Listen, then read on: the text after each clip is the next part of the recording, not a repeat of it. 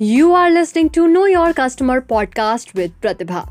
In this episode, we are going to discuss about the fifth stage, that is post-purchase behavior. The consumer takes action depending on pleasure or discontent in the buyer decision process, that is last step, post-purchase behavior.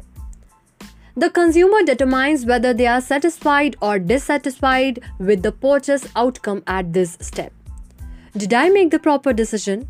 Is where cognitive dissonance arises. Consumers take further action after purchase based on their pleasure or dissatisfaction at this step of the buyer selection process.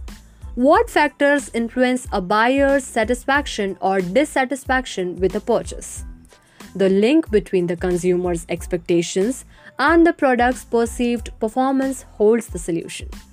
The consumer feels disappointed if the product does not meet their expectations, satisfied if it meets their expectations, delighted if it exceeds their expectations.